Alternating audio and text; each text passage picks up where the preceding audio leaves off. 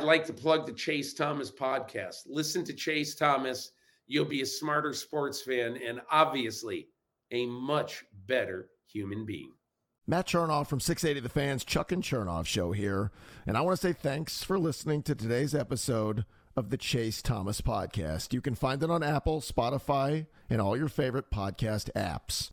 Chase Thomas went to Parkview in North Georgia. He's a local Atlanta kid, and he won't let the Luka versus Trey thing go. He interned with us back in the day, and you'll always remember him. Anyway, definitely go check out ChaseThomasPodcast.com, where you can find all of Chase's previous episodes, all of his articles, and do him a solid. Leave him a rating and review if you're an Apple Podcast listener. Reminder to listen to our show, Chuck and Chernoff, Monday through Friday, 3 to 7 on 680 The Fan, and subscribe to my podcast as well. Welcome to Atlanta, wherever you get your podcasts. The Chase Thomas podcast. My nephew needs me to record. See, I already hate it. I hate it.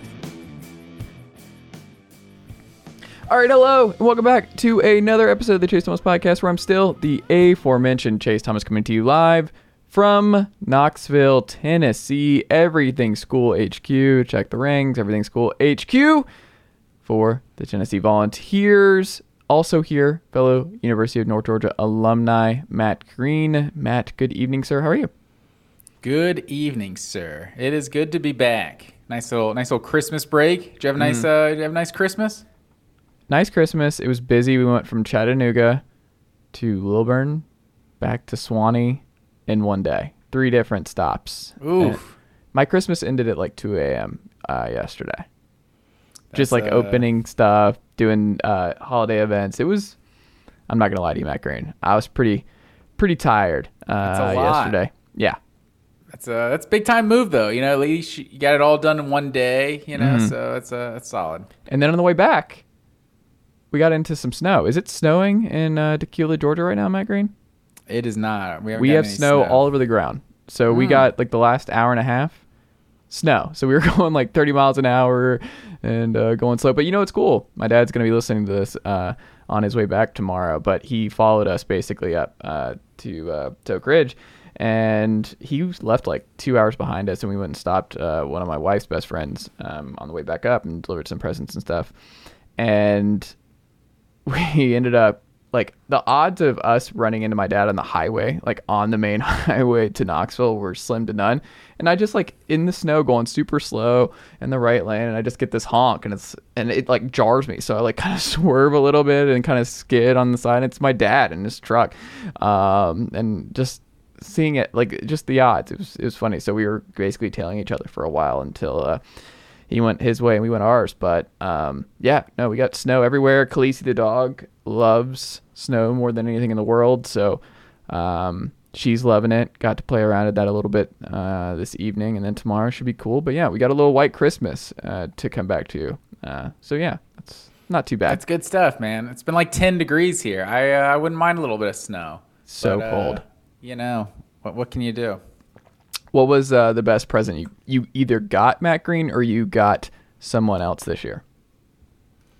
I don't think I got any presents this year, to be honest. I think I just got cash money. That's all you need, you know? My mom's always asked, I think this might be the first year, she may have asked me at some point, but I think this may have been the first year she didn't even ask me at all. Like, what do you want for Christmas? Because I'm like, I don't know what I want every year. Just put together an Amazon list. Put together a list, your bookmarks of things that you want. Yeah. I'm just like, I don't know. Whatever. We'll get together with the family. Have a good quality time. That's what I want for Christmas. You know, I like that. You're just brown nosing because you know Mrs. Green listens to this pod. That's what's happening there. Of course, but yeah, some cash money is always good. And then Tori really took the lead on our gifts for like all the little ones in the family, which were all a hit. So she did an excellent job. What was the number one hit for little ones? What are they into? There was this little tube that was just like just a tube that you just like disconnect or you just is this like, for a hamster or a child? Yeah, it's like you could like connect them to the other tubes and stuff, and they just like make this noise. And I mean, the 5-year-old was super into it, and the other were like almost 2-year-olds are both into it. So it was just it was tubes. A hit for they sure. Just put tubes together. Yeah, it was like because the tubes like made a noise when you like stretched them out. Okay. And you could like bend them and all kinds of stuff and like make shapes, and yeah, it was a hit. Okay. It's kid stuff, you know. They just need to be engaged to like their minds, you know. I don't know. Keep them I occupied. don't know what I'm talking about. I'm not a parent, but Well, it's just things to keep them occupied. I'm not either, Yeah, but we were exactly. at my wife's best friend. engaged is the word I was looking for. And she, one of her daughters, her older daughter, it had like this slime that I'd heard about. I've just never really seen. Have you seen like the kids that just play around with this slime stuff and they just put stuff in it? It's like Play-Doh, but it's like a new version of Play-Doh, and it just keeps them occupied and just encapsulated with just what's going on there. I don't get it, but you can put stuff in it. It's just slime, and it's a fun thing that kids like, apparently. Yeah, to each their own. Kids these days, who knows what they're into? Well, there you go. Did you get Tori anything cool? Did you do a thoughtful big timer for Tori? No, we don't exchange gifts. We just play it low key. Enjoy our days off. Like that's just our thing. Interesting. To each their own, Matt Green. To each their own. I like gifts. I like giving gifts. That's my love language. I like giving gifts and doing thoughtful stuff and seeing how that goes. I like putting It's probably on me. I was just like so bad at giving gifts. Like, why don't we just call off the whole thing? Well, no, it's not. There's no right or wrong. Like some people, it's just how you're wired. Like it really is. Like some people are acts of service. Some people are saying nice things. It just or different. Well, you don't have to stress like around the holidays about I haven't got you this. I haven't I haven't whatever. Like and then you go buy some just pointless stuff that you don't need just to try to get something. It's like. No, it's just let's just enjoy our days off, be low key, hang with the dogs. Speaking of, did they get anything cool? They got like some toys and stuff, but Tori didn't even buy anything for the dogs. Like it was like Tori's mom got stuff for the dogs. Yeah. But yeah, so we just keep it low key. They don't know what day it is. But we did. So they're building like a neighborhood across this like street from us. Mm-hmm. But so like they have like the silt fences kind of for like lots in, but there's still like open fields basically, and so we took the dogs over there, and it's basically like our own personal dog park. It's like it's all barriered in. They're just running around having a good old time. So it was good stuff. Good quality time with the family on Christmas Day. I like it. Matt Green, we have some Night of the Nighthawk news. I got a University of North Georgia alumni hat that I should have worn today, but it's in the car, and I didn't want to go back out in the car. It's cold and frozen, so I was like, I'm not going back out for this. So apologies to all our fellow University of North Georgia alumni. We had an alumni comment on youtube.com/Chase Thomas Podcast last week. Go Nighthawks, fellow UNG alumni, so Vols fans. So shout out to that guy there on that regard. But yeah, Nighthawks forever. Matt Green. Nigel dropped off some news and notes that I think we're going to get into before we get into college football, our bowl pick'em pod number 5, our last kind of non-big one, because we got the college football playoff this weekend. I already told my wife, like we got Tennessee Clemson on Friday night, and then we got the CFP on Saturday. So it's going to be a busy. I'm going to be watching a lot of college football. Itis going on next weekend, but I'm very, very much excited for that, as I'm sure you are as well, Matt Green, with your team actually competing in the college football playoff. But many are saying that just being in the New Year's Six is college football playoff enough. Matt Green, DJ Uungale, who we talked about, like, he was favored the 100% crystal ball to Hawaii. He does not end up at Hawaii, but he does end up on the West Coast. It's kind of interesting because his 5-star defensive lineman brother just committed to the Ducks last week, and then DJU stays in state, but he doesn't commit to the Ducks. They got Bo Nix, they got Thompson, they got the kid who just flipped from Baylor. They don't have a room right now for DJU. But you know who did have room? The Oregon State Beavers, who just won 10 football games this year without great quarterback play. They just, I did not see this coming. This was one of those things where people were like, this is like one of those weird, obvious fits. Like if he wants to go back to the West Coast, UCLA's plugged up, Oregon's plugged up, Washington's plugged up, maybe the Cougs, but that feels like too small for DJU. And obviously not really a West Coast, so you're kind of in the middle of nowhere in Pullman. We love Pullman, but just a different vibe there. You're like, okay, we're in the Pac-12. Does he actually fit? And that's why I was like, oh, he's gonna wind up at Hawaii. This is just like this is a real fall from grace here. And no, he ends up in really, Matt Green, I think, an incredible opportunity for him and a huge, huge recruiting win and portal win for the Beavers, regardless of how this goes, because it's just they got a 5-star guy back from the West Coast, and they get their own Bo Nix kind of, where Bo really did not end well his last year at Auburn. You're like, are we sure Bo Nix has anything left? Are we sure he's actually good? Are we sure? After a couple years of watching him at Auburn, maybe he just doesn't have it and it's just never going to click for him. And then he just, in the right system, in the West Coast, that it all came together. Maybe that's DJU next year. Maybe he has that kind of Bo Nix year. What do you make of DJU in Corvallis, Matt Green? Yeah, I love it, man. I last week when you were talking about Hawaii, like as like logical as it kind of sounded, just because he has a Hawaiian name, I guess. You know, it sounded good in Hawaii, but I even said last week it was like that doesn't seem right. He shouldn't have that big of a fall off. It feels more like a Spencer Rattler last year. It's like this guy doesn't lose his job if he doesn't have a really good option behind him. So like, as disappointing as they were, they neither lived up to their billing. Like, they weren't bad players. And honestly, like the Oklahoma to South Carolina, it's pretty similar to like the Clemson to Oregon State. Like that's kind of a similar level. And that's kind of what I was saying. I envisioned him still at a Power 5 school, just maybe not at a elite program. And I mean, he finished at a team that, like you said, this team was kind of a quarterback away. Like, they finished top 20. Like, what did they finish? Like 14, 15 in the rankings? Like 9-3? Like a really strong, or 10-3 that with the win over Florida. It's like a super strong finish to the season. I think it could work really well. I'm excited to see what that Oregon State game looks like next year. He's the biggest Rivals recruiting ranking player to ever commit to Oregon State. Yeah, but I mean, we know he's not. We know he's not a 5-star quarterback. Yeah. But he's still a solid player. Well, no, what I'm 22 saying, like, touchdowns, that's just 7 huge. picks. Guys don't just pick guys of his pedigree don't pick Oregon State. But what is his pedigree? I mean, 5-star. He was a 5-star, but how long does it matter that you were a 5-star? Like, it's a good question.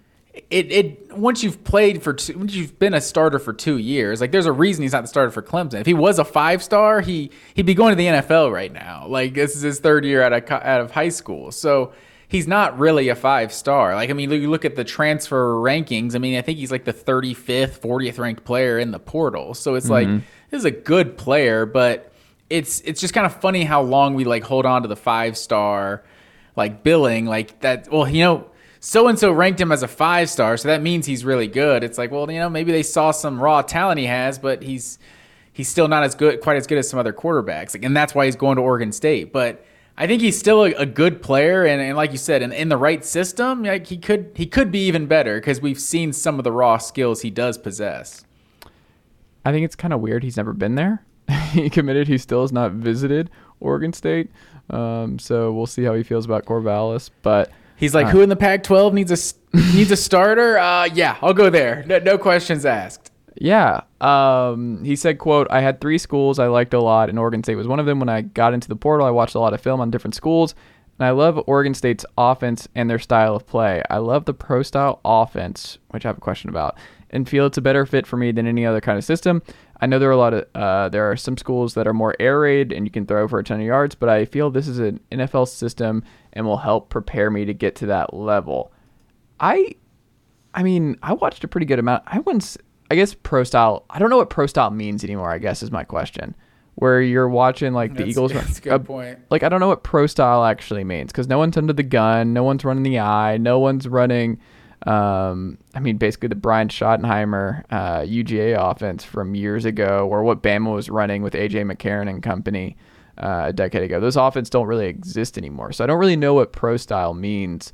But it's like the NFL is shotgun half the time too, or if not more so. I was gonna say probably 80 to 90%. Yeah, so it's like, yeah, like you said, under center used to be like the definition of a pro style offense, but the pro teams aren't really doing that anymore, and neither are the college teams. And you run RPO stuff, and everything is just quick, and the quick game and the underneath game and all that kind of stuff. But I do think it's going to be, this is a better, I think, scheme fit for DJ. And I think he's right about that, where it's like they run the ball a bunch, and they ran the ball extremely well last year with the Beavs, and they ran all over Florida.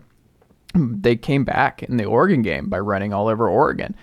DJ is a gigantic quarterback, and I think if you play him in that kind of role where he is just the downhill, and it's interesting, he was like the air raid stuff and everything else, but it's like, I think Oregon State's going to use him as like a powerhouse. Like, he's going to be running the football a bunch with the Beavs, and I think that's the recipe for resurrecting DJ Uiagalelei's career at this point. Is like, we're not doing the pro style stuff. We're not doing like just the more traditional offenses. Like, he needs to be running with the football a bunch. He needs to be on the run a bunch. He needs to be probably limit the passing because the completion percentage was in the low 60s this year. Make it easy throws, easy quick completions, a lot of underneath stuff, and then run the ball a bunch, do a bunch of RPO stuff because he is a load to bring down. You've got great tailbacks at Oregon State, and just see what happens that way. I think this is a really, really good spot for him, and I'm really excited to see what this looks like because Matt Green, the Pac-12 is absolutely loaded. Anyone who's wondering like where the best offenses are going to be in college football in 2023, it's the Pac-12. Like, there is just talent atop this conference everywhere at the quarterback spot. Well, and especially because there's a lot of like knowns coming back in the Pac-12, and then it's like this Colorado thing that's just like what's going to happen there. The Pac-12 is going to be fun next year. For sure. Your team made some surprising moves. Eric Gilbert enters the portal. I don't think that's really a surprise. We'll see what happens there, but who knows? That being said, you get Brock Bowers back for one more year. We'll see. Has Darnell Washington announced what he's doing yet? No, but Darnell Washington's going pro. He's going to be a first-round pick, like guaranteed. So you think he's gone? Absolutely. No question. I think there's no I think there's no chance. I think he's done enough just on tape. Like, people know what he is. I think he's only scratched the surface of what he's going to be at the next level. Like, he's going to be a baller. And you have Delpit, right? That's his name, the West Forsyth kid. Just Delp, yeah. Oh, is it just Delp? Okay. Yeah, wasn't there a Delpit? Was that the LSU safety? Grant Delpit, yeah. Okay. Yeah, they have Oscar Delp, and then they just signed. I mean, I don't know if you saw the signing day superlatives. Like, I think it was 24/7 ranked each like position group, like who had the best signings: quarterback, running backs, receivers, tight ends. You know, every position group, and Georgia, they ranked Georgia as the top tight end signee. They signed two of the top 10 tight ends, I'm pretty sure, in this class.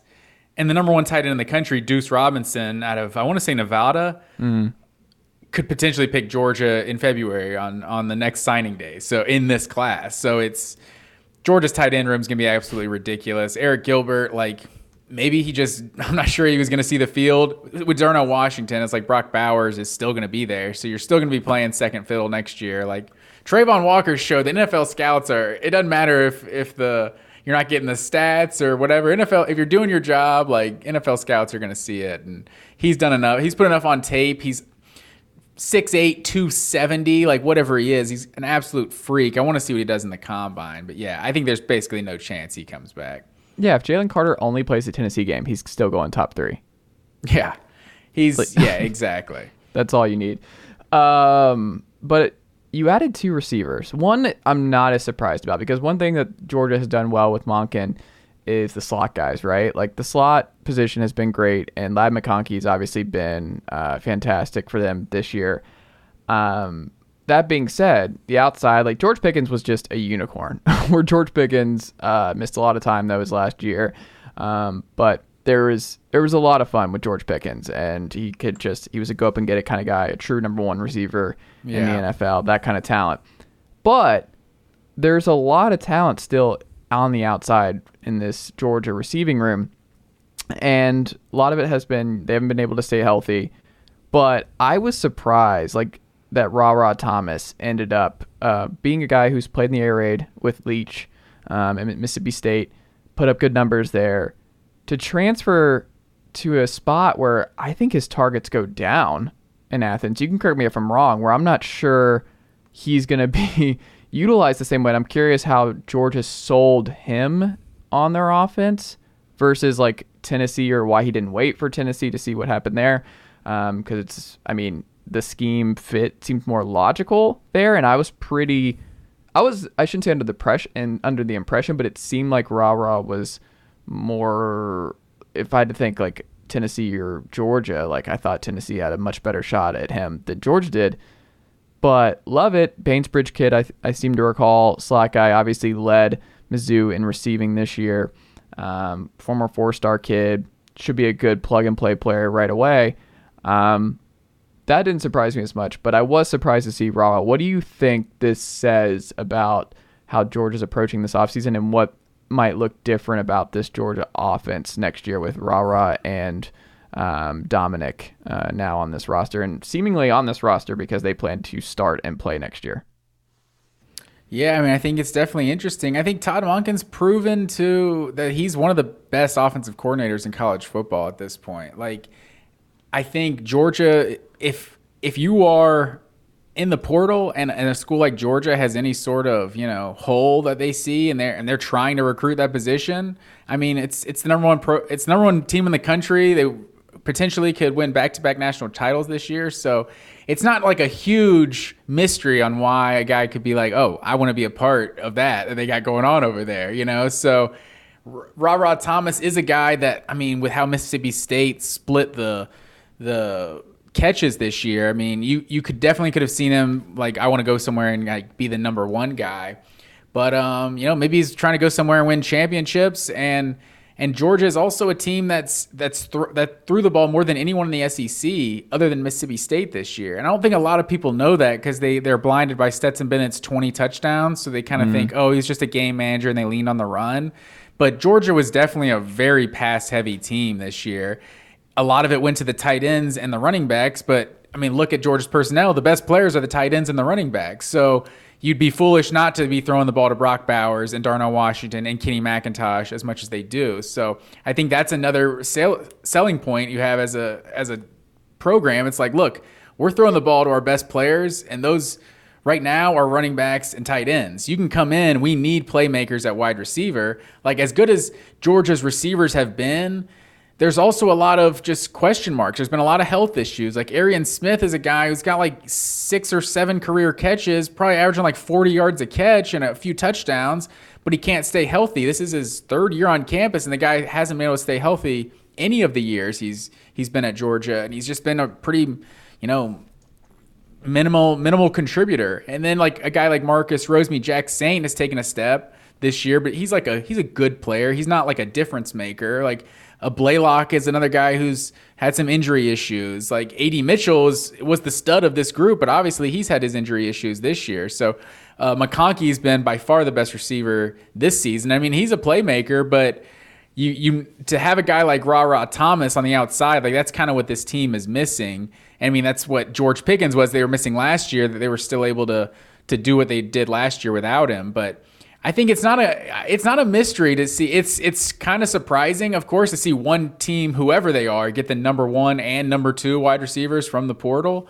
But I think this is just Georgia's approach. It's like Dabo Swinney took this like holier than thou like viewpoint on the portal, and it's like, no, just because you're in the portal doesn't mean you're like a bad guy, that you're like a selfish like quitter or something like that. It's like, so he made the portal this big deal that now it's like noteworthy that he's gone and landed someone in the portal. Kirby's just like, if we can get high school players, that's the best thing to do. These guys have the most eligibility, and we can, teach them our way, and they can be prepared in our system. But if we have a hole that we need to shore up, like, we're going to do that. We're going to go get a Darion Kendrick. We're going to go get a Ra Thomas. Lawrence Cager. So, yeah, Lawrence Cager, exactly. So, and even if you go back to like JT Daniels, like when Georgia, when like last year, if you look at 2020 and 2021 and you're like, Georgia doesn't really throw the ball, it's like,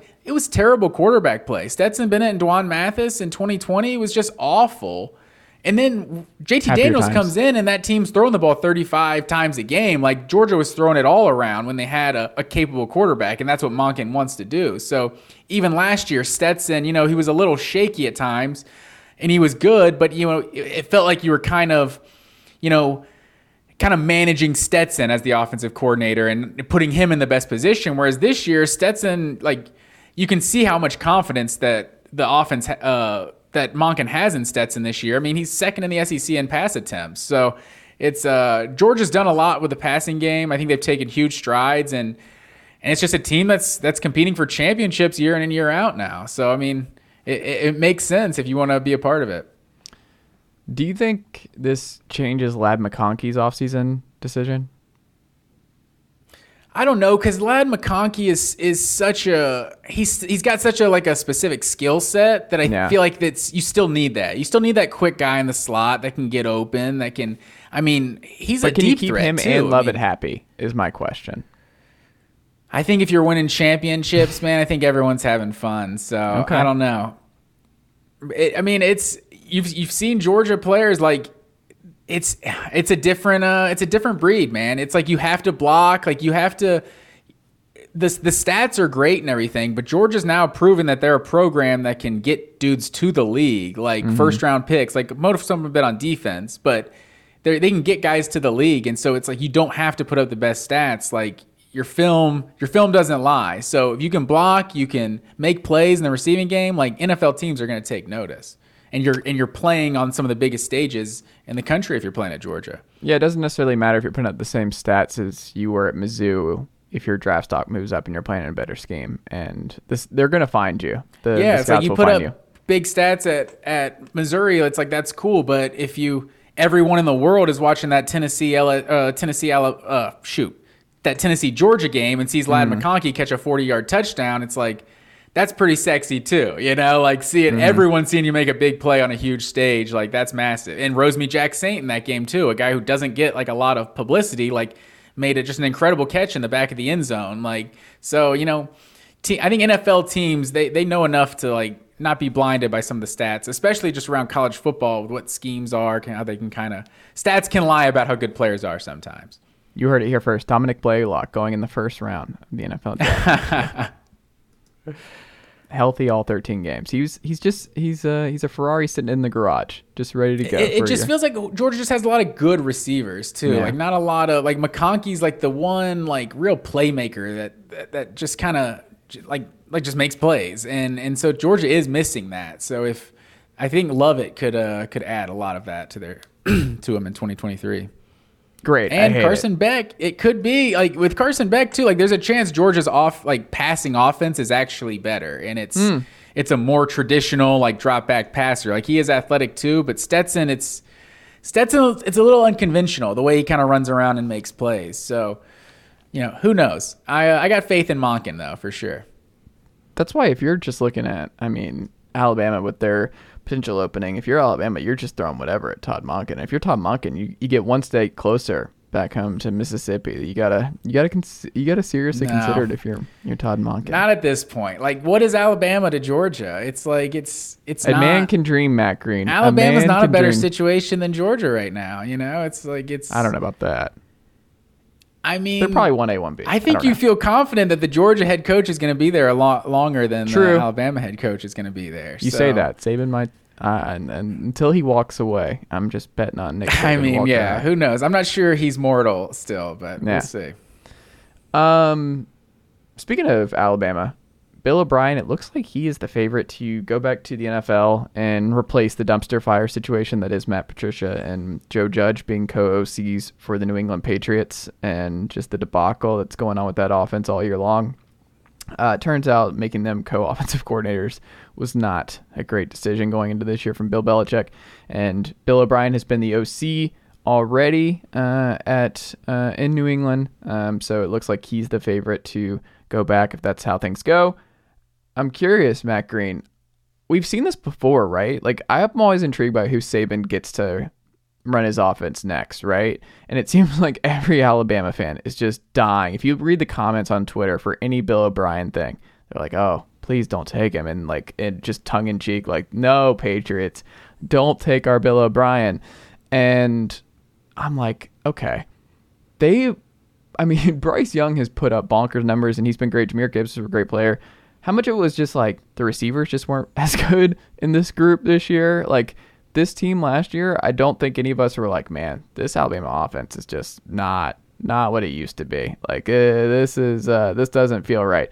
But it did feel like all year there was something off, but I'm not certain how much of it was Bill O'Brien, how much of it was just the guys who all entered the portal who may not have been good enough to be. They just weren't the Jalen Waddles, Devontae Smiths, the kind of guys that Alabama's had in years past, and Bryce Young was having to do a bunch by himself. I'm curious to see what it looks like with a different guy, and it seems like that's where they're headed. Matt Green, what do you think they do, and are you intrigued by what Bama does at OC if they make a change? Because new quarterback, Jaden Milroe, it might be Ty Simpson, Bryce Young's out of here.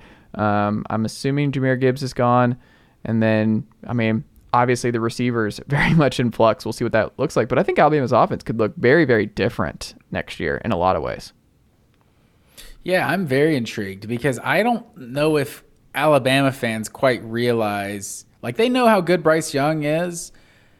I'm not sure how much they realize how much he was keeping that offense afloat. Like that offense just was pretty mediocre at times this year, even with Bryce Young. So I don't know. Losing, I think, the best quarterback that's ever played at Alabama and the offensive coordinator in the same year, like Jalen Milroe, like it's a very small sample size, but he does not look like that guy. Personally, to me, like they seem like a strong candidate to go to the portal, but they've obviously recruited well. Like Ty Simpson was big time coming out of high school, so I don't know. I'm really intrigued to see what they do here. I feel like Scott Frost just feels like the classic Nick Saban coaching rehabilitation that we see all the time, but I don't know. Garrett Riley, I think that was a name you wrote here.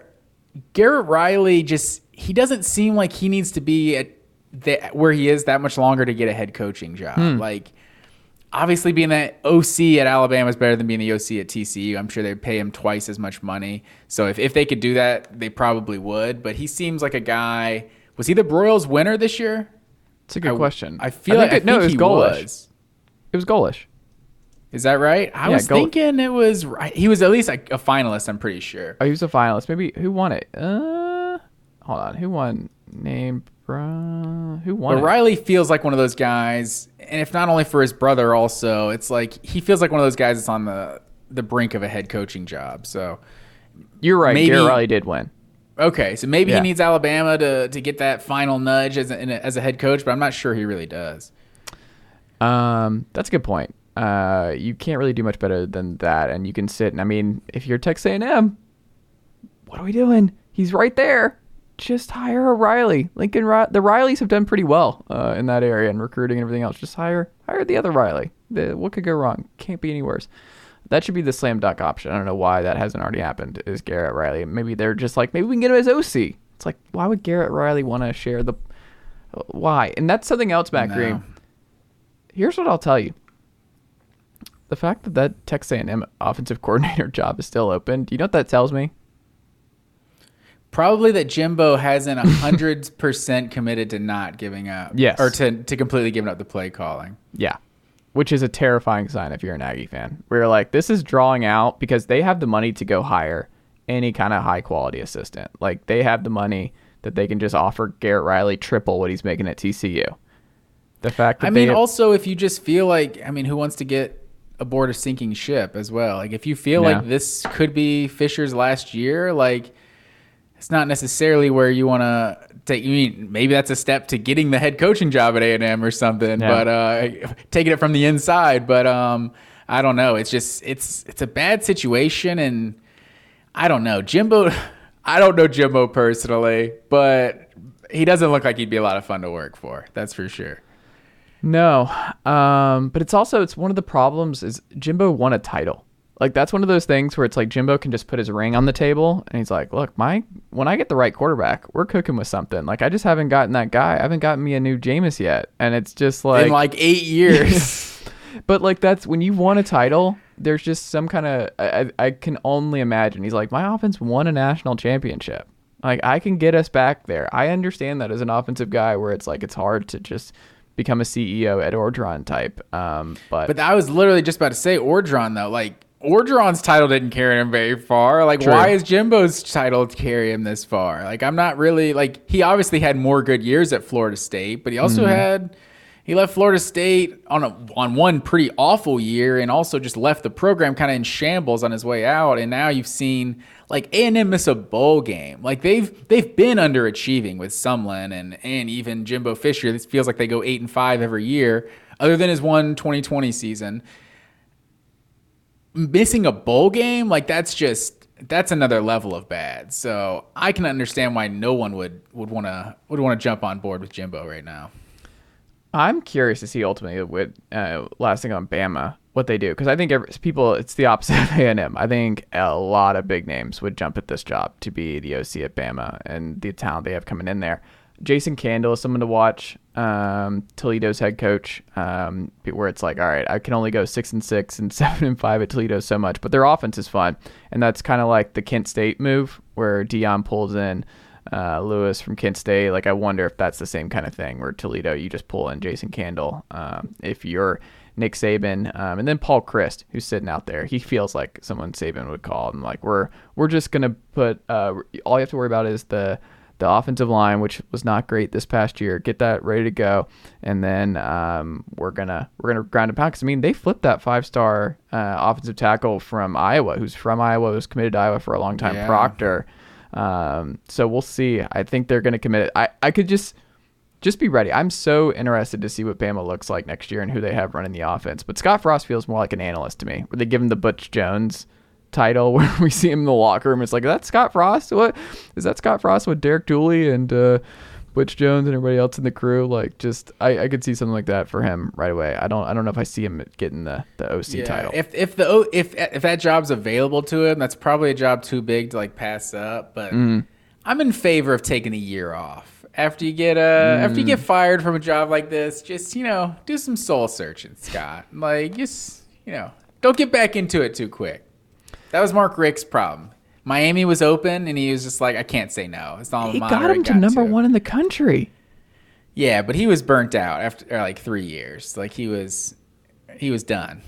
I think, but he did. They were good. What was it? 2016? Yeah, 2016 was his first year. So yeah, they were number one. But then they kind of fizzled out. Didn't end too well. But as we see in our learning here, winning at Miami is not a slam dunk.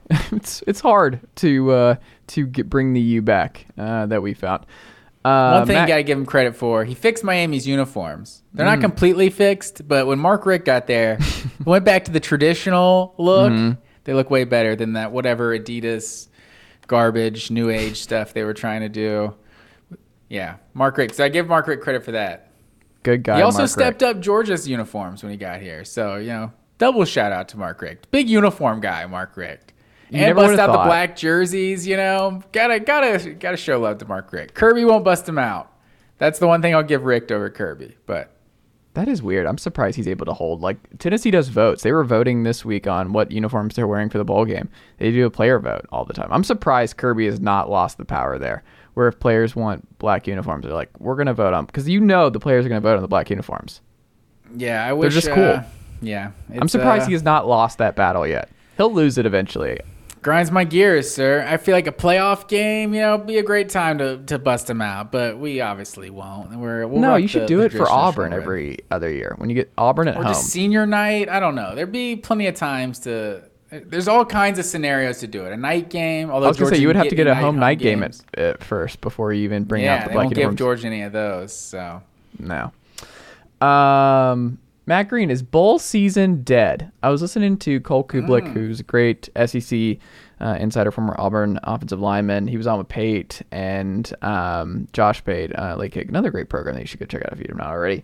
And they were talking about bowl season. He was talking about his experience at Auburn and what it meant to him. And I think when I listen to former players talk about it, and when I've just with what I'm watching with bowl season and how I was thinking about it this week of like how bowl season has changed, and I'm like, okay, well, how much of it is just that I'm older? When you're like in high school and middle school, we're on winter break. like all I had to do was just like, I'm watching bowl games all day. Like I'm watching that. Like I didn't have responsibilities. I didn't have other things going on where I'm like, oh, bowl season is the best time of year, man. Like I'm watching all the commercials. I'm ready to go. I got my bowl pick'em ready.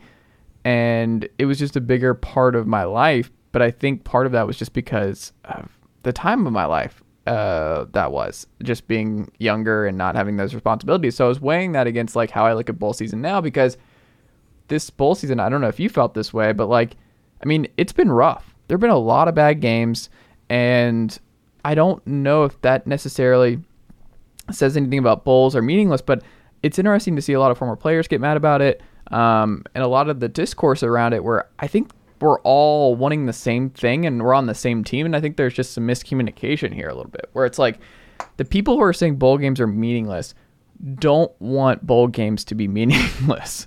They're upset about it too.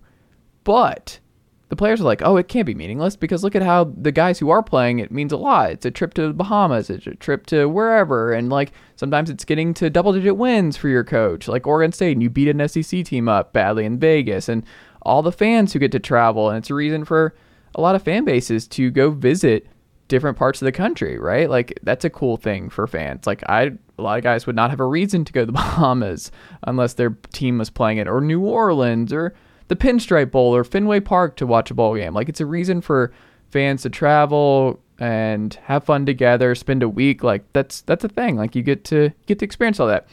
All that can be true. We can also admit that like it's absolutely different now with the CFP. Can we at least admit that it's different, and there's a different feel for bowl season where it's like Tennessee's not going to have Jeremy Banks, Jalen Hyatt, Cedric Tillman, and Hendon Hooker, and I don't think Darnell Wright's playing either. You go up and down the list. You equate this, or you like correlate this to the CFP. Mm-hmm. I correlate this to early signing day. I feel like college football is lost. Like I think it is like these bowl games. It is kind of dead in a way, bowl season. Like I feel like, especially since now that we're in this NIL era where players can make money off image and likeness. Like it felt like the bowl games is like, well, this is for the players. Like, you know, we can't really like ever give them shit. So now we're gonna give them like a PlayStation and like an iPad and like all this whatever, gift cards and stuff. A free vacation, basically. Yeah, it's like you get to go to Phoenix or whatever. So I feel like that was a big part of it. And, you know, there's still not every player is getting NIL. So that's still part of it, you know, doing something for the players and like them going to a cool destination or something. But I think because college football's calendar is just so messed up, like it's the end of the season. Like the season's over. Players are going to different schools. Some of them are already on campus at other schools, and like, no wait, we haven't even finished the season. Like coaches are leaving. It's this weird thing of like opting out, because like it was opting out for the NFL, but now it's opting out to go to another team. Like, and why would I play in the bowl game for a team I'm not even going to play for next year? So I feel like that's as diehard of a college football fan as both me and you are, like we don't know every player who's opting out of all of these bowl games. Like it's so hard to keep up with. Like some guys opted out, some guys just aren't on the team anymore, like because they're in the portal. Like that's probably the worst part of it. And I don't really think it's the playoffs' fault, because when you had the BCS national championship, like every other bowl game wasn't meaningless after the national championship. And this is just two more teams, you know, that make it. So I don't feel like that's necessarily, they might feel more meaningless once we have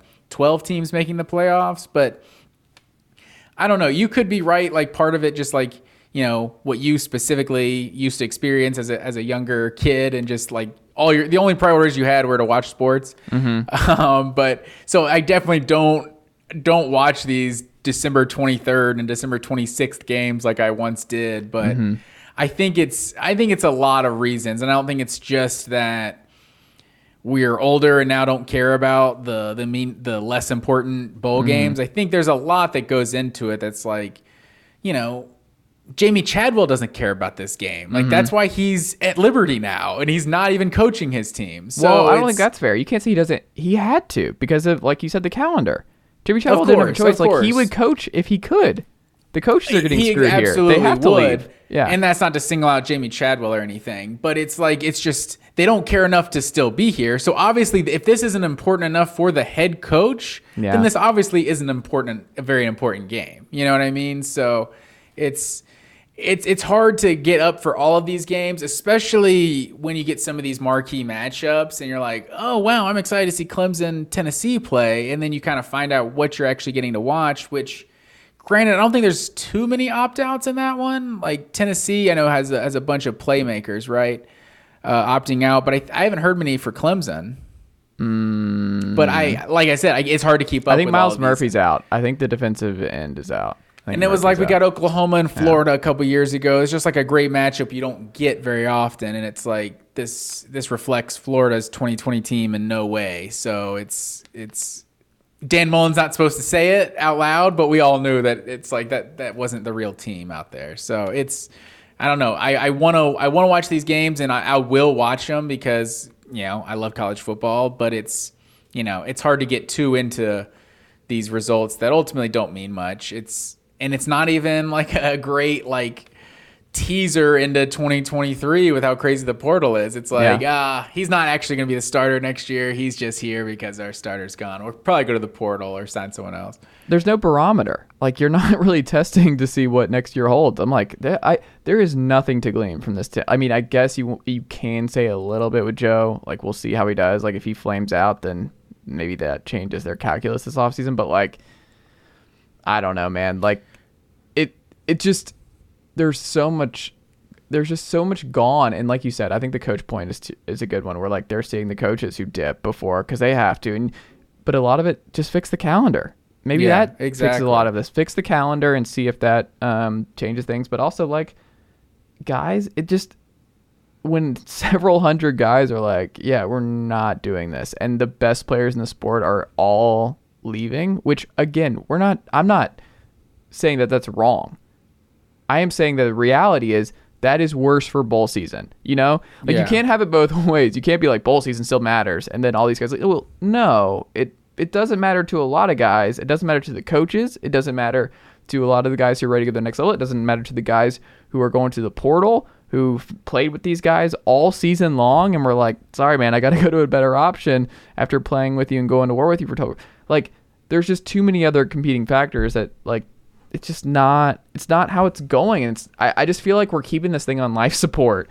And I don't know. It's sad. It kind of bums me out when I'm tuning these games. I'm like, all right, how much of the broadcast is going to be like, all right, so this guy's not playing this week, and this guy is just left, and this is the third. He doesn't usually play, but he's playing because two of the guys in front of him. And you're like, oh my god, how is this good for the sport? And I think those are two different conversations where it's like you can be pro player and also be like, well, yeah, but part of being pro player is understanding that the sport takes a hit.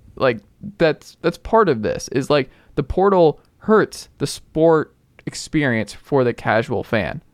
The two things can be true. Yeah. It's better for the players, which is good, but it's still worse for the product and worse because if the portal, not to interrupt your last point there, but if the portal is after this and signing day is after all this, the bowl game is a showcase. I mean, it's the Orange Bowl versus Tennessee. That's a chance to kind of show the teams that don't think I'm good enough to to play or whatever. This is a big game versus a big opponent.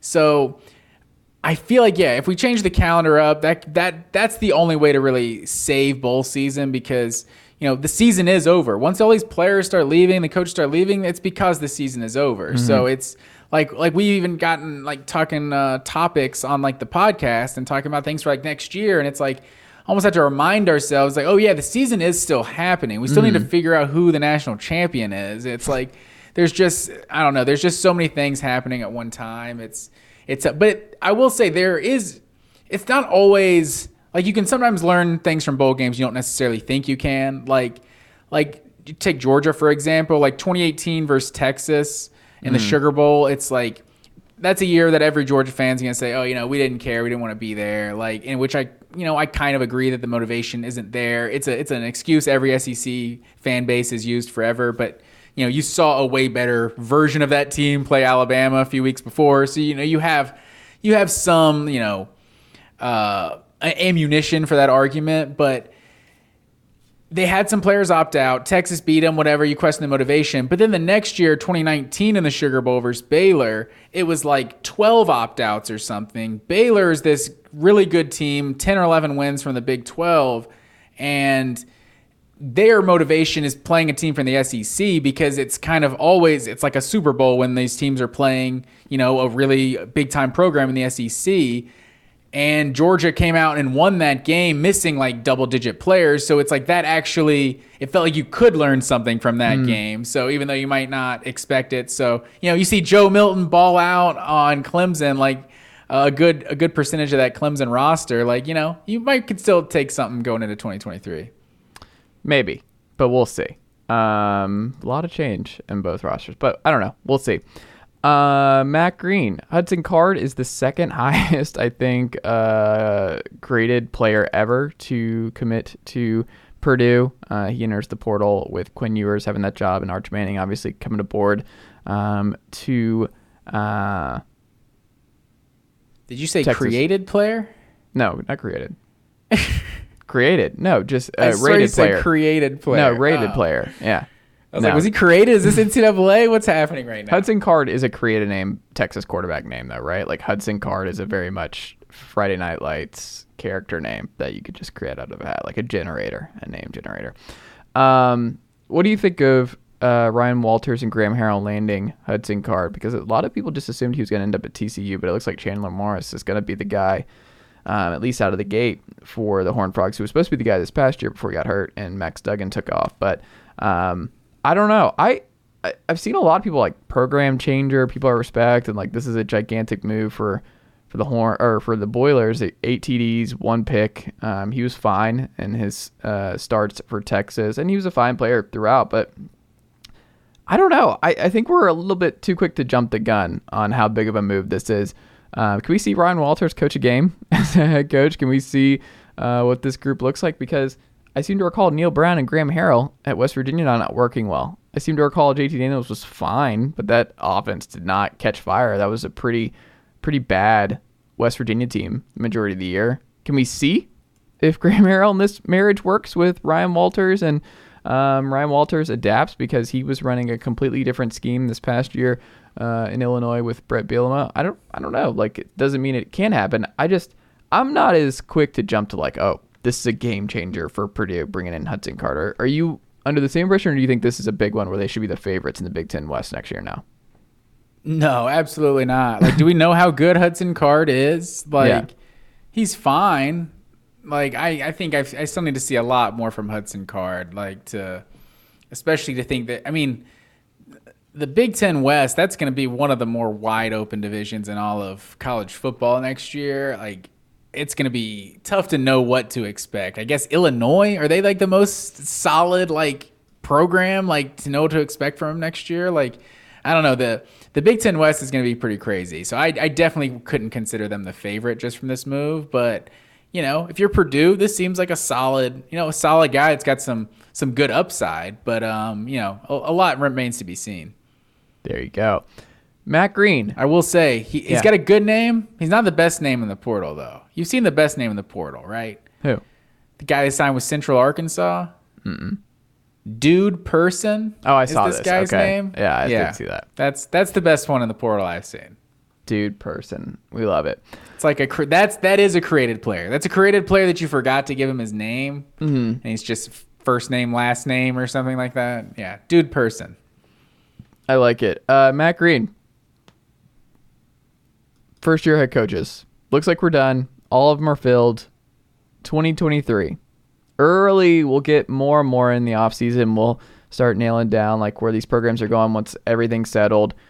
Portal-wise, recruiting-wise, starter-wise, spring ball. We'll see what happens there, and we'll dive more into it, especially in our preview series next summer. But as it stands right now, Matt Green, when you look at the schedules, when you think about immediate fits, transfers already popping in, who among the Power 5 first-year head coaches do you think right now is the favorite to win the most games right away? Year one. Who is it for you?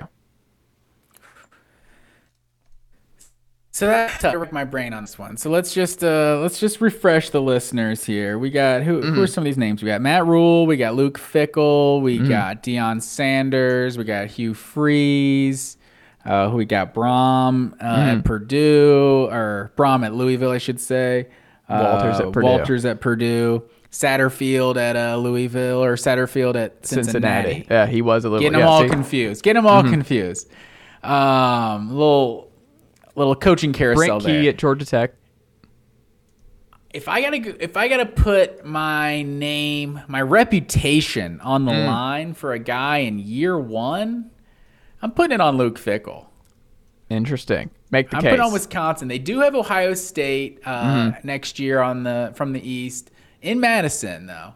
And then you just look at that Big Ten West. It is, like I did literally just get done saying, that it's wide open, but it feels like when Wisconsin's good, it's Wisconsin's for the taking. So I like the Matt Rule hire, but I don't feel like Nebraska is nearly in a position to like just come in and just win now. I think Wisconsin is a really good program. I think that's for one. It's probably one of the best programs, period, that just had an opening this year. So I think they're probably the least of a rebuild, I think, of all of these programs. And I think Luke Fickell is just a great coach. So I think Wisconsin is probably the one. And the out-of-conference schedule is like super weak next year as well. So I think they have a good chance to win 9-10 games. You say that. They lost to the Cougs at home this past year. And they got to go to Pullman next year. That's fair. Washington State, it's not a pushover. No, you don't just walk into Pullman. And that's fair. I apologize to the good folks of Pullman. And what happened Washington. to the last Big Ten team to overlook? GATA at home. Who was the last team to fall prey to those Georgia Southern Eagles? Who did Georgia Southern beat? Nebraska. Got Scott Frost fired this past year, Matt Green. That's true. They got them on the schedule. But in all seriousness, when you look at this schedule, this looks Buffalo's like... not terrible as far as MAC teams go, too. Well, you should beat Buffalo. Like, if Fickell doesn't beat Buffalo... Those are all winnable games, for sure. But you look at the schedule, you get Ohio State at home, like you said. The rest of it's just not bad. Like, I mean, going to Purdue will be a big one. That's going to be a must-see. But, like, Iowa at home... Illinois, I don't think will be as good next year. Who cares that you go to Indiana, the worst team in the Big 12? They recruited worse than Campbell in this recruiting class. Like, I don't know why. They won an 11 this year. They might have been. I don't have to. But they were awful. They were off. Yeah, and they're going to be awful again next year. You get Northwestern, Nebraska rebuilding. Like, I look at the schedule. This looks like Northwestern was 1-11 this year. Yeah, I don't think Indiana was. But they were maybe 2-10 or 3-9. 3-9 max. This was a bad Indiana team. But Wisconsin, you look at the schedule, with the group they have coming in there, I could see 10-2. This feels like a 10-2 type team to me, right out of the gate for Fickell. And I'm not bouncing it. I will say, the weird thing about Fickell, he did the Brent Venables thing, where he hired a weird coordinator, where you're like, I like this coach as a coach and CEO. But then remember, Venables hired Ted Roof as his DC, and that defense was terrible this year for the Sooners. And you're like, why did he hire Ted Roof? What are we doing? Brent Venables, what are you doing? On the offensive side of the ball, Fickell hired the UNC offensive coordinator. Did you see this? This was kind of under the radar. You bring in the air raid guy who put up bonkers numbers with Sam Howell and Drake May this past year, Phil Longo, who was obviously at where else? Ole Miss too. And I thought that was just kind of a weird fit. Like, Fickell doesn't run that style, and what you saw at Cincinnati and Ohio State, like back in the pre-Ryan Day opened up offense years, like that seems like a weird fit. So I'm kind of curious to see why that happened and what kind of offense Wisconsin runs. Because if it's anything like North Carolina's offense in the last couple of years, we're going to be like, whoa.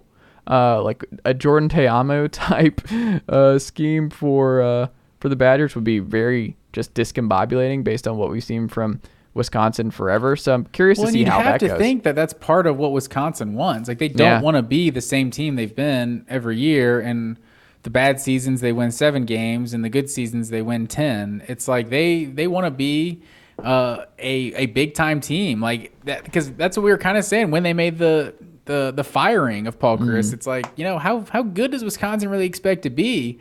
And then to get a guy like Luke Fickell, like, okay, maybe they do expect to be one of the national title contenders. So I don't know. I think Wisconsin still just has challenges and just the level of talent they're able to get. But I think they've always been a good program with Luke Fickell. Who knows? They could take that next step. We'll see. Who's your coach in year one? I think it's Jeff Brom right away. I think with this group, I think Louisville. I mean, they were a 500 program with Scott Satterfield. And I think Jeff Brom's a much better coach. I just look at the ACC being pretty open next year. We'll see what Clemson looks like. I think Florida State, there's a lot of optimism, but Miami shaky, Pitt shaky. I don't know if Duke does it all over again. Robert and I comes in as OC to replace Tim Beck at NC State. No Devin Leary. We'll see if MJ Morris is the guy. Virginia stinks. Boston College stinks. Louisville gets Indiana in their non-conference. Murray State. They open at the Benz against Georgia Tech. They'll be favored there. Obviously, you get Kentucky in the non-conference. I just look at this schedule, and I'm like, oh, you get Notre Dame at home? I don't know, man. This looks like a 9-3 type schedule to me for Jeff Brom in year one. And if it's not Luke Fickell, I think it's Jeff Brom. I think one of these two win a bunch of games, maybe both, right out of the gate. So I think the Jeff Brom hires a home run. I think he'll be really good right away at Louisville. Yeah, and that's a good call too, just because that's another one of those programs that a coach left their program, didn't necessarily get fired, so right. they're in a little bit better position than some of these other. He was recruiting a little bit better so. than people gave him credit for. I will say it's a sneaky tough ACC schedule though.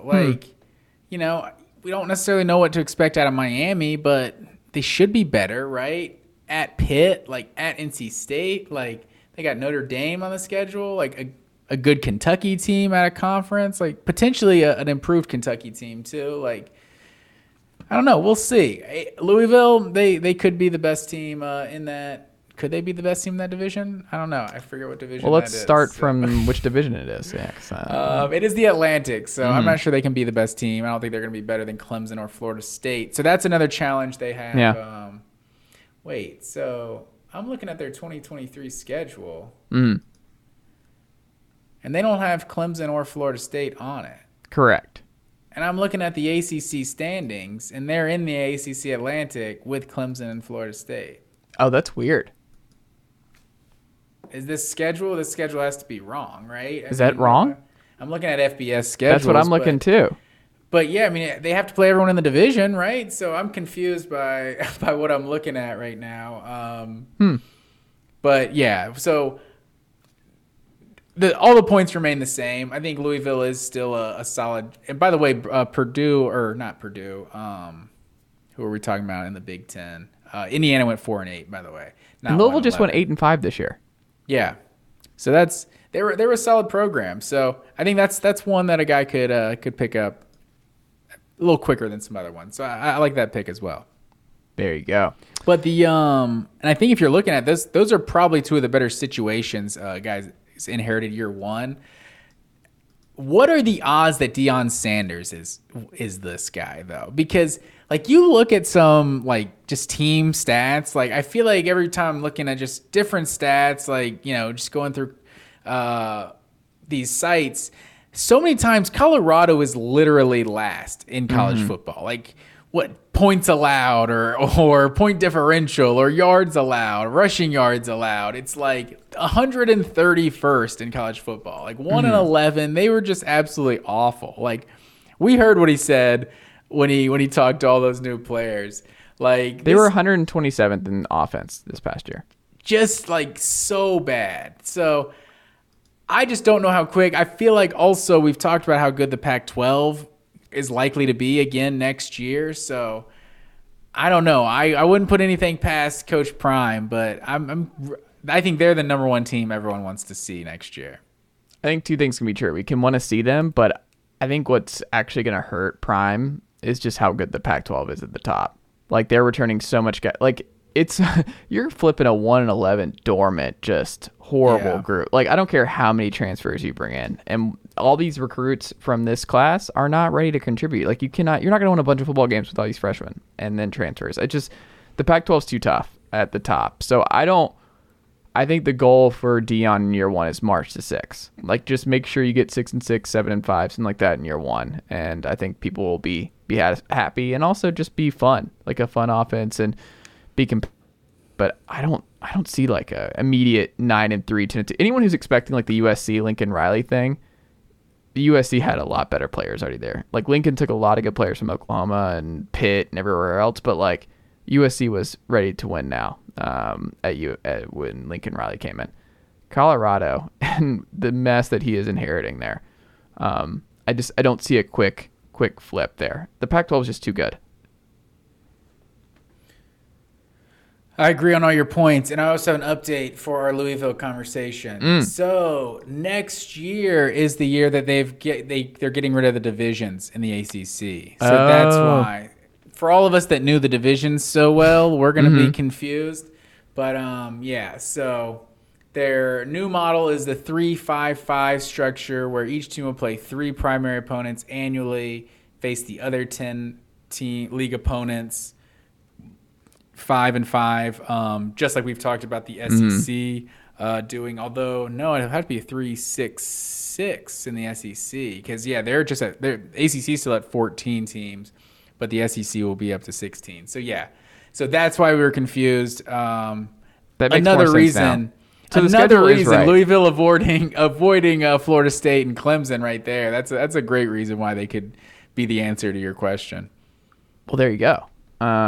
Good stuff there. Good stuff. And that's going to be great because we might get a fun ACC championship game. We might get Clemson versus Florida State, Clemson, Miami, Florida State, Miami, and a rematch in the ACC. Like a lot of fun. Excited to see what that looks like for the ACC next year. Matt Green, Bowl Pick'em, Pod 5. Where are we going in our last non-playoff pod Pick'em? So let's look here. First, let's recap on how we did in the last few days. You did better than me, my friend. Overall, you were 4-1. I was 2-3 overall. Against the spread, you were 3-1-1. I was 2-3-1. The only pick we had the same was New Mexico State. But yeah, Air Force got it done against Baylor. Houston took care of business. Thought the Raging Cajuns, they had the lead early in that one. They were looking good, but Houston, didn't get that one, although that one was a push against the spread. Demon Deacons, really missed that one with Wake Forest really handled Missouri. The Blue Raiders, you doubted the Blue Raiders, picked San Diego State, but I was all over that one. And then we were both all over New Mexico State beating Bowling Green. So now you have the lead overall, sir. You are 12-6 overall, 10-7-1 against the spread. I am 10-8 overall and 9-8-1 against the spread. So you got 2-game lead overall, 1-game lead against the spread. So a lot of time remaining, but that is where we stand at the moment. I like it. Where are we going first, Matt Green? First, we're going to take a little drive. I want to say it's Interstate 65. Probably should have known that before I said it. But I think it's down 85, actually. Montgomery? I don't know. It's not important. We're going to Montgomery, Alabama, the Camellia Bowl. And we got Buffalo and Georgia Southern in this one. How do you see this one going? Georgia Southern is a 4.5-point favorite in this one. Yeah, they went 3-9 in 2021, bounced back this year. Clay Helton, my guy, he did a great job this year, beating James Madison and Nebraska. A really weird year. They finished 6-6, so they had the highs of highs, the lows of lows. Van Treese was a really good player for them at quarterback for them this year, 6-year senior. But what's fun is, do you know where he came from, Matt Green? Who came from? The quarterback at Georgia Southern. Oh, where's that? Buffalo. He was the Buffalo starting quarterback for like 5 years. I did not realize that. Yeah. So this is a Buffalo revenge game for the Bulls, for Van Treese leaving Buffalo after 5 years with the program. So I'm very interested to see what happens here. They beat Appalachian State to end the regular season. Big time game, 51-48.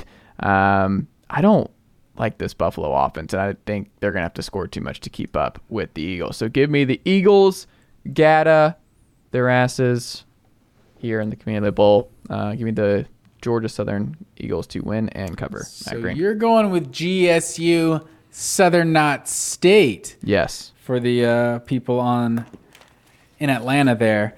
Well, speaking of, not a great week for Georgia State, by the way, because they lose GHSA as well, which is good. Do you see that?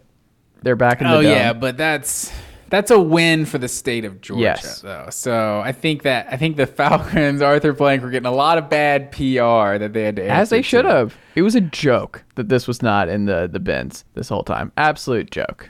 Glad it's back. Agreed, 100%. So also for our geography people out there that want to know interstates, I was actually right on both accounts that Montgomery is actually where Interstate 65 and Interstate 85, they both go through Montgomery. So, fun fact for you there. What do you take to get to Knoxville from Georgia, Matt Green? I go 75. That's right. There you go. Straight 75. Shot, man. Yeah. Oh yeah. Know that track well. But back to this game. Georgia Southern is third worst in all of college football, allowing 240 rushing yards per game. If you can't stop the run, you're not going to beat the Buffalo Bulls. Give me Buffalo to win this one. Wow.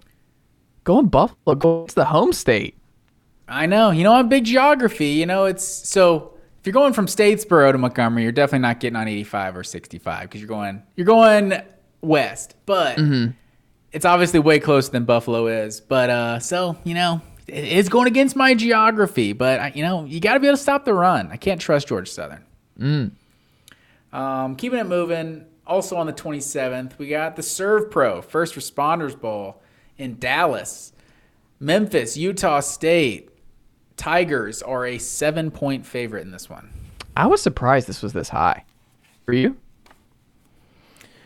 I wasn't, just because Memphis is a much bigger brand. Like, Utah State's getting outscored by 7 points a game. And they have that one, a 56-0 or something on their schedule versus Alabama, but still, you're still getting outscored on average every game. I think Memphis is just year in, year out a quality team, so I think the public is gonna take Memphis over Utah State. I'm going Memphis here. Staying in the home state. I think this is a must-win for Ryan Silverfield, who's been objectively not great since taking over for Mike Norvell when he left Memphis for Florida State. I think he needs this. 6-7. They won 4 straight, lost 4 straight. Very topsy-turvy. Paxton Lynch is not walking through that door. For the Tigers, they got to figure something out. They don't really have a lot of momentum, and I think they can actually do better than Ryan Silverfield, and we'll see. We need to get them in the Big 12 sooner rather than later. That would be a big step for that program. I still think that's ultimately going to happen for them, but still not there yet. But I think they can do better. A lot of great talent in the state of in the area of Memphis, and I'm just kind of surprised that he's struggled this much to get this thing humming for the Tigers in the AAC. Utah State, though, they've played solid football through this this year, 6-6. They won 4 of their last 5 games. They have more momentum right now. Their leading rusher, who's going to be in the draft, Calvin Tyler Jr., is playing, so he's not opting out. So that is an interesting nugget, but I think they just need it. I think Memphis has to win this game. They've got to finish with a winning record. You cannot go into the offseason 6-7, and I trust this offense a little bit more. 35 a game. I think this will be high scoring, who gets the ball last type deal, but I think Memphis needs this more, and specifically Ryan Silverfield needs this more for the Tigers. So give me the Tigers to win, but I think Utah State covers. Oh, you're going Utah State to cover. Let me write that down. I'm going to take Memphis to win and cover as well. Okay. So keeping it moving to the Ticket Smarter Birmingham Bowl, Coastal Carolina and East Carolina. We could have done this one in Charlotte or something, but here we are. Or in Raleigh or something. Here we are in Birmingham. East Carolina's a 7-point favorite in this one. Coastal Carolina coming off 2 blowout losses.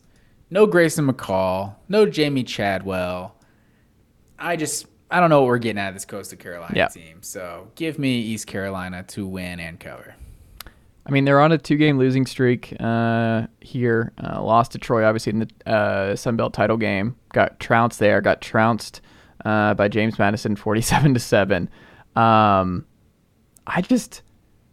This sucks. Can we just say, like, no Grayson McCall, no Jamie Chadwell, another great year. They're in the Sun Belt title game, and we're like, man, this just East Carolina, like, they just have more of their guys didn't leave, and there's more continuity, and I don't know. I think there is some momentum for this East Carolina team, so they deserve a lot of credit. They haven't had a turnover in 6 games, which is pretty wild, their last 6 games, so longest streak in East Carolina history, and back-to-back winning seasons for the first time since 2013-2014. So a lot of things coming up. Pirates, great baseball program forever, but football program moving in the right direction a little bit here. So give me the Pirates to win and cover as well, Matt Green. All right, we agree there. Keeping it moving, the last game on the 27th, a quality day for some bowl game action. The Guaranteed Rate Bowl in Phoenix, Arizona. Our biggest brand matchup of the day. We got Wisconsin and Oklahoma State, Big 10, Big 12. Wisconsin's a 3.5-point favorite in this one. How do you see this one going? Another weird one. So do we even know who's going to be under center for Wisconsin and Oklahoma State in this game? Graham Mertz and Spencer Sanders are both gone. Yep. Like, what are we doing? This, like, people are like, oh, defending the ball game stuff. I'm like, the starters for all season long for both teams are just not going to be there, are not playing in this game, and are on new teams. One at least is. Mertz is on the Gators, and Spencer Sanders, we'll see. It seems like he's going to end up at some SEC school. We just don't know which one yet. But, like, what are we doing? What are we doing, folks? Like, just this is why we need a college football czar. You need some kind of CEO. You need some kind of commish. I don't know who it is, but you need a commissioner to figure this stuff out, because this is just silly. All that being said, this Wisconsin team was not very good all season long. I think Jim Leonard is going to coach this game for Wisconsin, if I remember correctly. I believe so. Yeah, before he leaves, because it looked like he was going to stay as DC for Luke Fickell, and then he chose not to, so we'll see what happens with Jim Leonard. Many are saying his best fit is defensive analyst for the Tennessee Volunteers in 2023, but we'll see what Jim wants to do on that front, but we'd love to have him as another guy in the room here in Knoxville and Rocky Top. But I think Jim Leonard's a little above analyst at this point. You think so? I don't know. Tennessee, we got some NIL money. Maybe we can get him in there for that. Jim, just learn some stuff here with a bunch of talent here in Rocky Top. We could use it. All that being said, I think Oklahoma State scores enough. I trust Oklahoma State more in a high-scoring affair, and this Wisconsin team's not very good. So give me Oklahoma State to win and cover. Yeah, like you said, there's not a lot to know about either of these two teams. Like, Oklahoma State's 2-5 in their last 7 games, but like maybe they're a way different team in this game, so it's hard to know. Wisconsin 3-2, they feel like they were kind of turning a corner, like getting a little improved down the stretch, but still like not a great football team. I think there's only one thing you can really count on for either of these teams, like either side of the ball, and that's Wisconsin's defense. So, like, we don't know, I don't think at all, like, who's going to show up, like, who's playing quarterback, like, but I think you'll still know Wisconsin's going to play, like, really good defense, and they're going to be tough to score on. So, give me Wisconsin to win this one and cover. All right. Keeping it moving, on the 28th, we got the Military Bowl presented by Peraton in Annapolis, Maryland. And this is UCF and Duke. And Duke is a 3.5-point favorite in this one. How do you see it going? So I feel like I have to mention this. I feel like a broadcaster. Ryan O'Keefe, UCF's best receiver, will not be in this game because he's already at Boston College and has transferred, so he will not be playing for the Knights, not the Golden Knights, as we learned last week. Golden Knights was officially taken away. I just thought they shortened it, but it actually is just Knights, EFC Knights. Bring back the Golden Knights. Better era, in my opinion. Prefer a Golden Knight than just a Knight. What are we doing? Black Knights. You got Blue Devils. Do Golden Knights. What? It wasn't a big deal. If it's not broke, don't fix it. Don't do the Tampa Bay Devil Race thing. Be. You can be a Golden Knight. You can be a Black Knight. All Knights. Exactly. There's all kinds of great Knights. They accept all Knights. Yeah. UCF. You want to pigeonhole what kind of Knights they can be, but they can be whatever Knights they want to be. That's true. But you keep going. That being said, 8-4 for Duke. Like, we just kind of bypass because it's Duke. An unbelievable year one for Mike Elko. This offense was great, 33 points a game. The offense worked, top 50 in the country. Won 4 or 5 to close. First 8-4 season, first winning record since 2018. So Duke was in a bad way, and he immediately jump-started this program. So I think Mike Elko deserves all the credit in the world.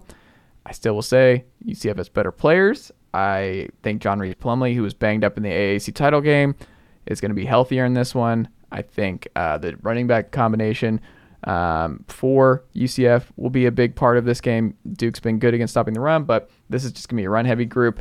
I think UCF in this offense will match Duke. That's why it's a 3.5-point game. I think this will be a really, really fun game, maybe the best of the day, back and forth. But give me UCF to win and obviously win outright, so win and cover. I'm going to have to agree with you, sir. I think Duke's been pretty good at stopping the run this year, but I think UCF, they just have better players, like you said. So give me, I feel like these two teams are really similar on paper, but I'm gonna stick with you as well. Give me UCF to win and cover.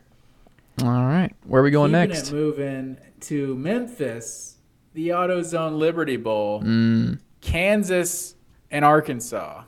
Arkansas is a 2.5-point favorite in this one. How do you see it going? This is my lock of the week. Arkansas is winning this game. They're not only winning this game, they're winning this game big. Arkansas, Kansas has been a fun story all year long. This is Kansas making a bowl game is a big deal. Arkansas kind of faded after starting off 3-0. They were in the top 10. Injuries to a lot of key players was a factor. I'm not that concerned. KJ Jefferson and Rocket Sanders are playing in this game, and that is almost enough for me to be like, they're going to be fine. I think they're going to be able to run all over Kansas. Teams have been able to run all over Kansas all year long. This is it for KJ Jefferson and the Hogs and his last ride. He's not going out losing to the Jayhawks. So give me the Razorbacks to win and cover. I agree completely. I think this 2.5 point line absolutely shocked me. I think Arkansas is obviously trending in the wrong direction, 1-3 in their last 4, but Kansas is 1-6 in their last 7. This team is not the team that started 4-0 in September. They're not a good football team at this point in the year. I'm with you. Give me Arkansas as well to win and cover. My favorite bowl of this slate, the San Diego County Credit Union Holiday Bowl, and you guessed it, San Diego, California. Oregon and North Carolina. Home game for the Ducks, basically. North Carolina's got to go cross country. Definitely got to go cross country. Yeah. Oregon's a 14-point favorite, no hook. 14-point favorite in this game. How do you see it going? Both teams lost their offensive coordinator in the last month. We should probably mention that. Dante Thornton and Justin Flo in the portal for the Ducks. Phil Long obviously left for them. But I think Josh Downs is not playing for North Carolina in this one, correct? I believe so. I believe that's And if there's one thing I know about this UNC defense to this point, this UNC defense is terrible. It turns out Gene Chizik did not fix the North Carolina Tar Heel defense, and Oregon is just going to pound this team into submission. So I think Bo Nix is going to have a big day. I think they're going to drop maybe 50-60 on this North Carolina team. So give me the Ducks to win big in this one. So I'm going to take Oregon to win, but I don't see it being big. I think regardless of when Josh Downs has played or not, this North Carolina team offense has still been productive. So just in a neutral site like this, also I base this on feeling and zero fact. the Holiday Bowl always seems to be a wild game. We always seem to get a entertaining contest in the Holiday Bowl. So I'm going to go look that up and see what the recent results have been. As a child, Holiday Bowls were definitely some action-packed ones. But I just don't see them winning by 14. So I'm going to take Oregon to win, but North Carolina to cover. Okay. I like it. The last one, we got the Tax Act Texas Bowl in Houston, Texas. We got Texas Tech and Ole Miss. Ole Miss is a 3.5-point favorite in this one. How do you see it going? This is going to be fun. But this is one, I don't like this matchup for Ole Miss. Excuse me. Joey McGuire's got this thing cooking. They recruited pretty well in this group. The bowl. Have you looked at Ole Miss's uniforms for this one? Oh no, I haven't. They're going with the powder blues, the home powder blues that are just top notch. Love them. That all being said, Jackson Dart's playing in this one, but I like what I've seen from Texas Tech and where they're going. Zach Keedy, offensive coordinator from Western Kentucky, who's been doing a great job. Jay McGuire, underrated hire there to bring in the guy who led Bailey Zappi to an unbelievable run for Western Kentucky last year. We saw what Western Kentucky did in the bowl game against App State last year. This Texas Tech program, they're cooking with fire here a little bit. Kind of under the radar. I like them. I like where this is headed, and I haven't seen enough from Jackson Dart to tell me he can win in a shootout. So give me the Red Raiders to win outright, Matt Green. I think this will be really fun. Well, you know me, sir. I've been the number one Ole Miss hater all season long. They are an absolute fraudulent team. Lost 4 of their final 5. Was it 5? 4 of their final 5 games to close out the season. And I also think this is an SEC Super Bowl kind of X factor. That Texas Tech is a team that's going to come in here facing an SEC team. They're the one that's going to have a little more motivation in this game. So I'm going to agree with you as well. I like Texas Tech in this one. And fun fact for you, this is another one of the good bowl location games. Oxford, Mississippi is 9 hours from Houston. Lubbock, Texas is 8 hours from Houston. So it's just perfect. Meet right in the middle here in Houston. I think this is going to be one of the bowl games. Probably has like a better attendance because these two teams feel like they'll be kind of excited to be there. And it feels like Ole Miss, Texas Tech. This is like a low-key kind of regional matchup. Like not super close, but like the kind of games we need to get out of conference. You know what I mean? Like these are the kind of programs that need to play each other. So a lot of rambling to say I feel like Texas Tech is going to win and cover as well. Okay. So that is our slate. That's the bowl games. We got a bunch on the Wednesday pod and as well as breaking down the college football playoff. But that's all we got for this one. Next up, Matt Green, our last pod before the playoff semifinal games, our big playoff picks, playoff predictions, analysis, and everything that we think. So look out for that on the Thursday show. It's going to be I think listeners already might have some sort of clue on where we might be going with some of these playoff picks, but it'll be interesting. I don't know where you're going to go with Michigan TCU, though. I have a hunch on Georgia, Ohio State, but we'll see where you go on the other one. And I'm still thinking. I haven't decided 100% where I'm going with both. Actually, no, that's not true. I know how I'm going with one of them, but maybe not the one that the listener thinks that I have not gone back and forth on. Matt Green, that's all I've got, my friend. Thank you as always. I'm glad you had a great Christmas with family and friends, and that we were able to do this evening, one day off, but I hope the good folks forgive us for not recording on Christmas night.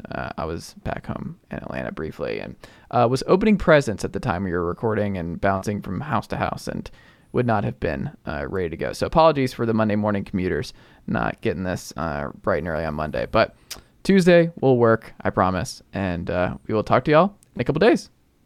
Yes, sir. This has been Ingram, radio voice of the Atlanta Braves, and I'm here to tell you that you've reached the end of today's episode of the Chase Thomas Podcast. As a friend of the podcast, I'd like to say thank you for listening to today's episode and hope you return for the next one. To show your support for the program, tell a friend or coworker or even a family member about the program. And if you're an Apple Podcast listener, leave the show a rating and a review. It goes a long way. That'll do it for me. But don't forget to listen to myself and the rest of the team at 680 The Fan and the Braves Radio Network this season. Go Braves! Chase, I think I'm going to hear more about you. I really do. I think you've got a way about you that you're interviewing, your pleasantness, you're smart. So I think I'm going to hear big things about you.